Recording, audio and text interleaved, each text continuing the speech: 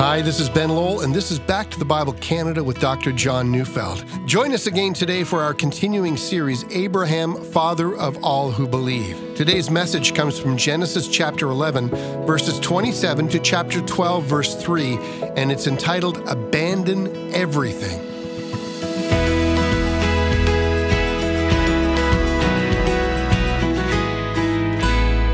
Luke 14:33 records Jesus' teaching.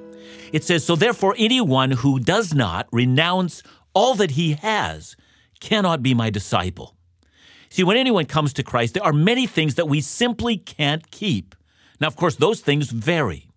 For many, it may be their family. I've known a great many people whose family has disowned them upon conversion. And so for them to come to Christ, it means to abandon family. For others, it's their culture. And still others, it's their money or even their livelihood. All of us must abandon our sin. Christ demands all things that are not surrendered to him. Now, the conversion of Abraham, which we begin to discuss today, was just such a matter. He had, it would seem, no background in monotheism, and his conversion to the one Creator God, whose hand created all things, who alone is to be worshipped, must have clashed both with his culture and with his immediate family. Today, I want to trace the conversion of Abram, and from that, I want to make application to our lives. What is it that the one true God demands of everyone? So what do we actually know about the religion of Abram and his family? To answer that question, we notice that the Bible itself gives some clues, and other clues are given to us from archaeological digs of Ur of the Chaldeans. Let's start with what the Bible has to say. Joshua 24, verse 2, "And Joshua said to all the people, Thus says the Lord, the God of Israel, long ago your fathers lived beyond the Euphrates, Terah, the father of Abraham and Nahor, and they served other gods."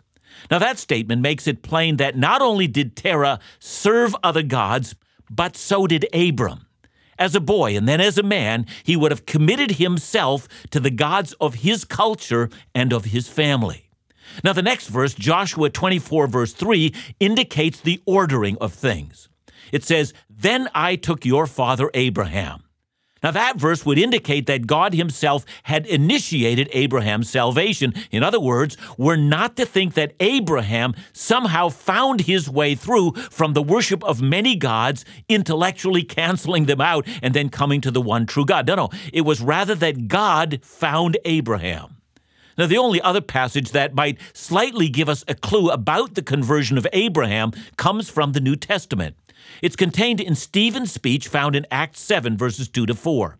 There we read, "And Stephen said, 'Brothers and fathers, hear me.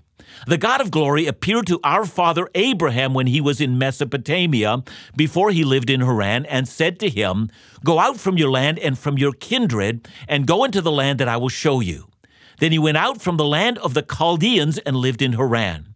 After his father died, God removed him from there into this land in which you are now living." Now, the ordering of events, and we're going to see, is very significant. God first encountered Abraham while he was living in Ur of the Chaldeans. There must have been some kind of a conversion there in that city, and it must have been there that God told him that he had called him to leave his country. And interestingly enough, he did, but he did not immediately go to the land of Canaan, although he was on the way to there. It turns out that the decision to go to Canaan was not undertaken until after the death of his father. Indeed, it seems as if a pilgrimage was begun, which included his entire extended family. Now, that fact may surprise some.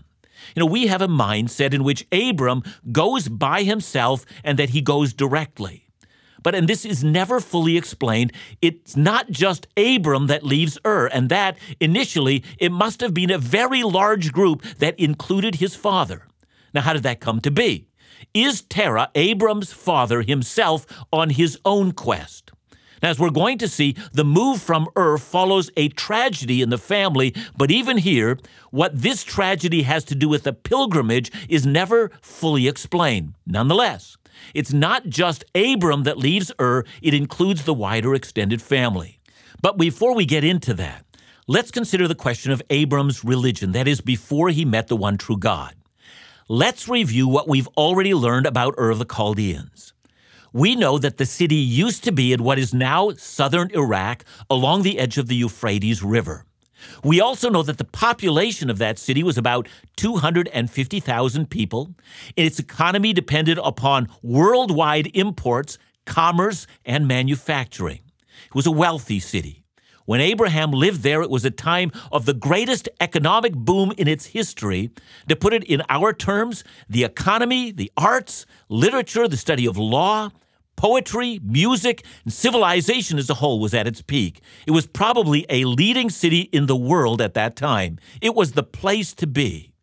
We also know that the city was dominated by a huge temple tower called a ziggurat, which rose to about 80 feet in height and was dedicated to the god Nannar, or Sin, who was the god of the moon. The religion of that city is what we now call naturalistic polytheism. It means that it had many gods, and each one of them were connected to nature. So they were worshiping the sun, the moon, the stars, the rivers, the trees, the animals, and they assigned a god to everything in nature. This god Nannar, or Sin, the moon god, was the principal god of and the ziggurat, built to his glory, was served by many classes of priests. Now, the name Terah, that is the name of Abram's father, literally means one who worships the moon. In the ancient Jewish tradition, Terah's family business was idol distribution. So we can see how invested the family would have been in the religion of Their wealth was related to their religion. And one can only assume that Terah, because of his name, was personally devoted to his god Nannar. Now, the Bible tells us almost nothing of Abraham's original encounter with the one true Creator God. Did God reveal himself in a dream or in a vision or in some other supernatural way? See, it does no good to speculate. But what we do know is that at some time, Abram had a conversion to the one true living God, and that this conversion was at the instigation of this one God. So how did the family react to this new religious belief? Were they concerned for the family business? Did they simply incorporate this into their already existing polytheism, believing that Abram had merely become a loyal member of another one of the gods? Again, we can only speculate, but whatever happened, we know that it didn't break the family apart. Indeed, the family came together at the instigation of Terah, and they decided to move and leave behind. So let's read Genesis 11:27-29. Now, these are the generations of Terah. Terah fathered Abram, Nahor, and Haran fathered Lot. Haran died in the presence of his father Terah in the land of his kindred in of the Chaldeans, and Abram and Nahor took wives. The name of Abram's wife was Sarai, and the name of Nahor's wife Milcah, the daughter of Haran, the father of Milcah and Iscah. So let's pay attention to the details. Of course, Terah himself came from somewhere. He doesn't just appear on the scene. So if we go back one chapter to chapter 10, verse 1, there we read, "These are the generations of the sons of Noah, Shem, Ham, and Japheth." We know that Terah comes from the generations of Shem. From the history in Genesis, we know that Noah specifically blessed Shem, and we also notice that Genesis 11 contains a list of Shem's descendants. So from that list, we know that Terah's father was named Nahor, and that his grandfather was named Serug. We learn that Terah had 3 sons when he was living in Abram being his oldest, whom according to Genesis 11, verse 28, Terah would have fathered when he was 70 years of age. The next son is Nahor, who must have been named after his grandfather. Nahor will figure into the Genesis story, but only much later. The text also mentions a third son named Haran, but here the story is one of tragedy in that we find that Haran dies unexpectedly. We don't know the cause of his death, but the text says he died in the presence of his father. Now that might mean that Terah actually witnessed the death of his son, but whatever it means, it does mean that Terah walked through the grief of outliving one of his own children. Now, before his death, Haran had fathered a child named Lot, Abram's nephew, whom Abram would care for in the story. Now, according to ancient practices, especially among the wealthy, marriage was within one's own close family. So Abram's wife was also no doubt the daughter of Terah, although by a different mother. And Nahor's wife was the daughter of his brother Haran. Now, getting beyond just how weird that sounds to us, please notice how dramatic the call would have been for Abram to leave his kindred in his father's house. The great Creator was asking him to sever every family tie in a world where such a thing was considered impossible.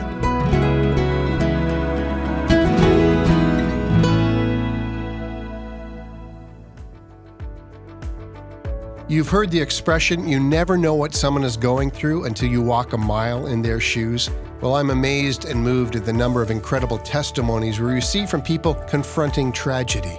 Recently, a close friend lost his brother-in-law in a motorcycle accident, and his sister was left critically injured. A neighbor shared the news of their daughter, married and mother of two, diagnosed with brain cancer. The tragedies of life arise without warning, often ending with profound loss and grief. What a blessing that so many would choose to share their stories with us. It really highlights the powerful, hope-renewing message found in the Bible. The daily teaching of the Bible is a privilege of this ministry. Please continue to support the ministries of Back to the Bible Canada by sending that all-important gift today. Call us at 1-800-663-2425 or visit us online with your donation at backtothebible.ca.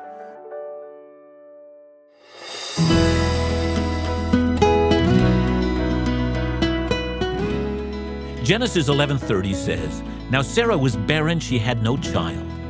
As we're told later in Genesis, Sarah may be barren, but Milcah, her sister-in-law and her niece, seems to have no difficulty in bearing children. And so it would seem that Terah and his family are beset by heartache. His one son dies, his one daughter is barren. Life is hardly what he would have dreamt of. Furthermore, it now must have become plain that his oldest son, because of his conversion, is no longer interested in his God nor in the family business. One wonders whether the city of Ur itself must have filled Terah with a sense of bitterness. So let's continue to read. I'm reading verse 31. Terah took Abram his son, and Lot the son of Haran his grandson, and Sarah his daughter-in-law, his son Abram's wife. And they went forth together from Ur of the Chaldeans to go to the land of Canaan. But when they came to Haran, they settled there. Again, we do well to read slowly. At first glance, we might think that the family of Terah is breaking apart. After all, where is Nahor, his second son? Has he remained in Ur? But as we continue to read Genesis, we come to chapter 28. There we find that Abram's grandson journeys to Haran, and they find the family of Nahor there.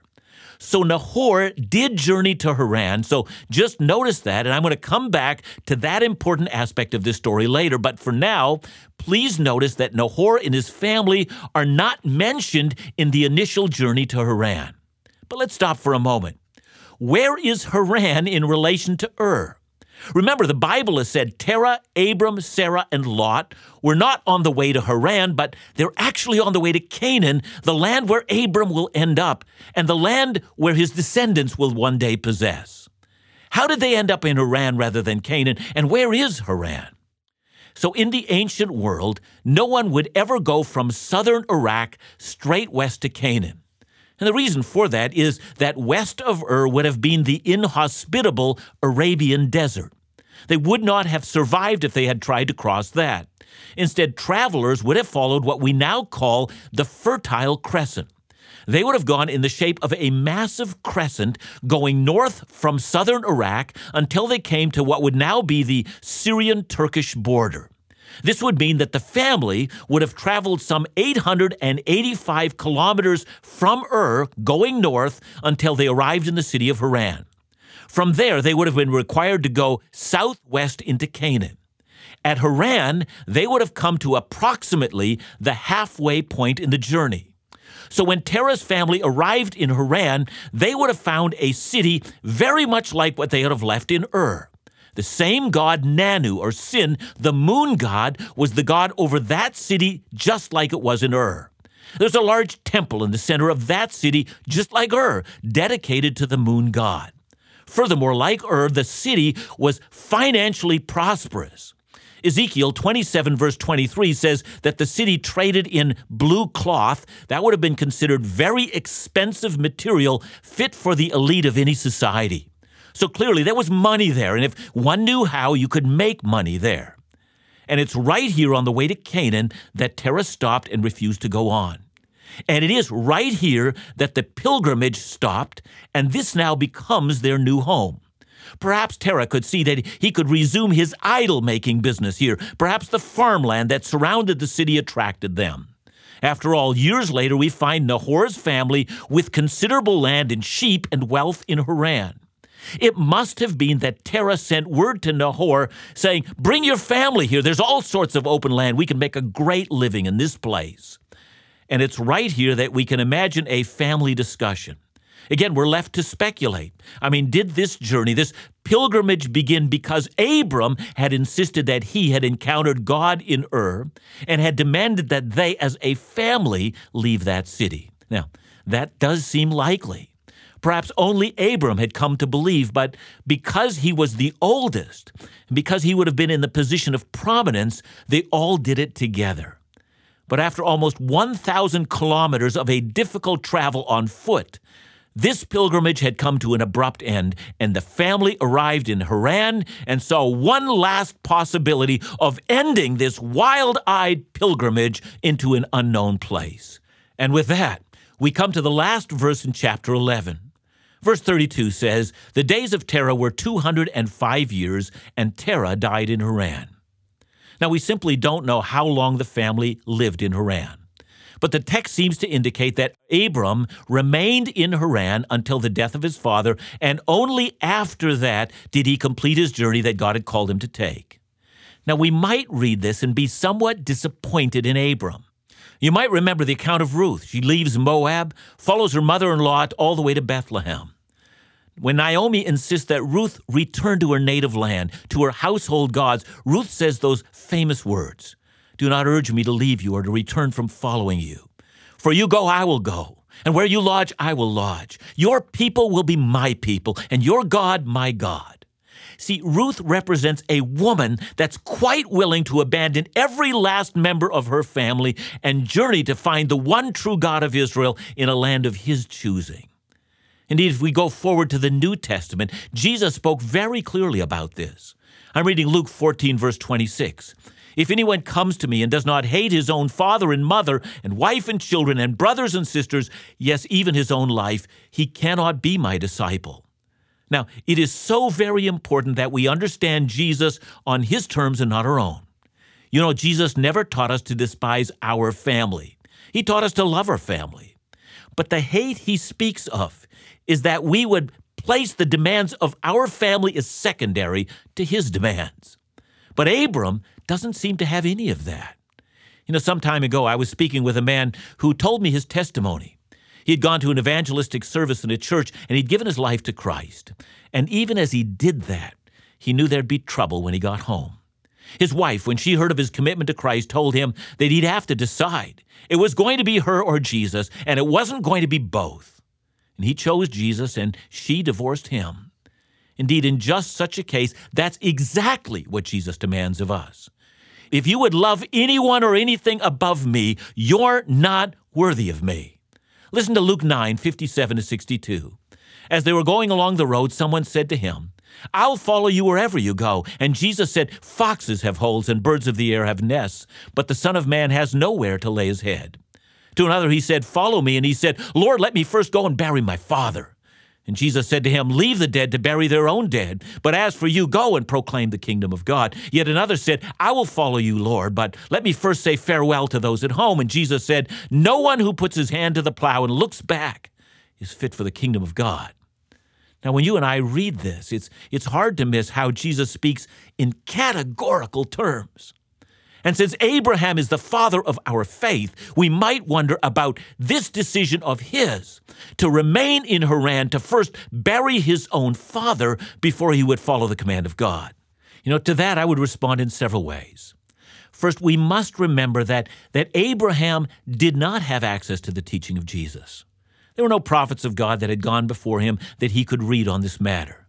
There was no Bible. There was just this one call of God. And secondly, no one who reads Abraham's story needs to think that we encounter a perfect Abraham in our Bible. We encounter a man who is anything but perfect. So in chapter 13, we see him fleeing to Egypt and then lying about his wife and then selling her into a harem. Now, Abraham is presented as he truly is. He's a man who's growing in his ability to trust in the God who called him. Thirdly, unlike Ruth, who had traveled to Israel and to the people of God, Abraham is not traveling to any people. He's traveling away from the only people that he knew. There was not yet the law of God and the worship that was presented in the temple. He was going to nothing but to the God who called him and to the God in whom he trusted. Now, Abram didn't know about leaving his family. All he knew was that God had called him.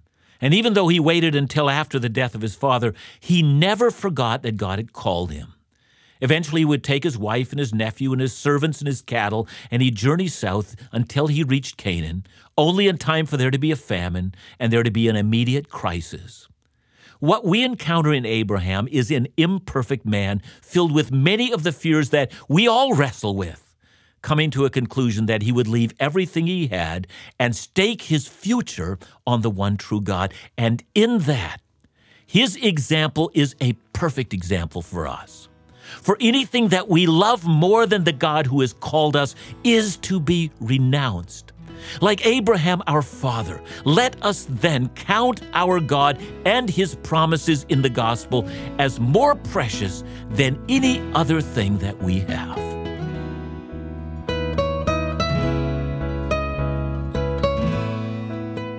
John, this is an important message today, and one I think that perhaps many people think of when they're first considering coming to the Lord. And there's this sense that should we have an expectation that we need to give something up, that we need to be able to sacrifice something when we come to Jesus? Yeah, that's a great question, and I think that every single one of us has to sacrifice something. I mean, for one, we need to let go of our own sin, and that sin may be a part of our lives in a number of different areas, but I think there's something else as well. There might be some goals in our lives that we need to give up. I know for myself, I mean, one of the goals in my life was either to inherit the family farm or to have my own business. And God had called me in a different pathway, and the calling of God in my life means that I had to say yes to that and no to those other things that I'd planned for myself. But I think the whole basis of this message, Ben, is that no matter what it is that we're called to give up, what we receive from the Lord is so much greater than anything that we've ever sacrificed. It really makes our sacrifices, well, it makes it look like nothing at all, because in fact, we have been so enriched and not impoverished by coming to Christ that all we can really talk about is all the gain that we have and not the loss. That's a great message of encouragement, John. Thanks so much today. Back to the Bible Canada, leading you forward in your walk with Jesus every day.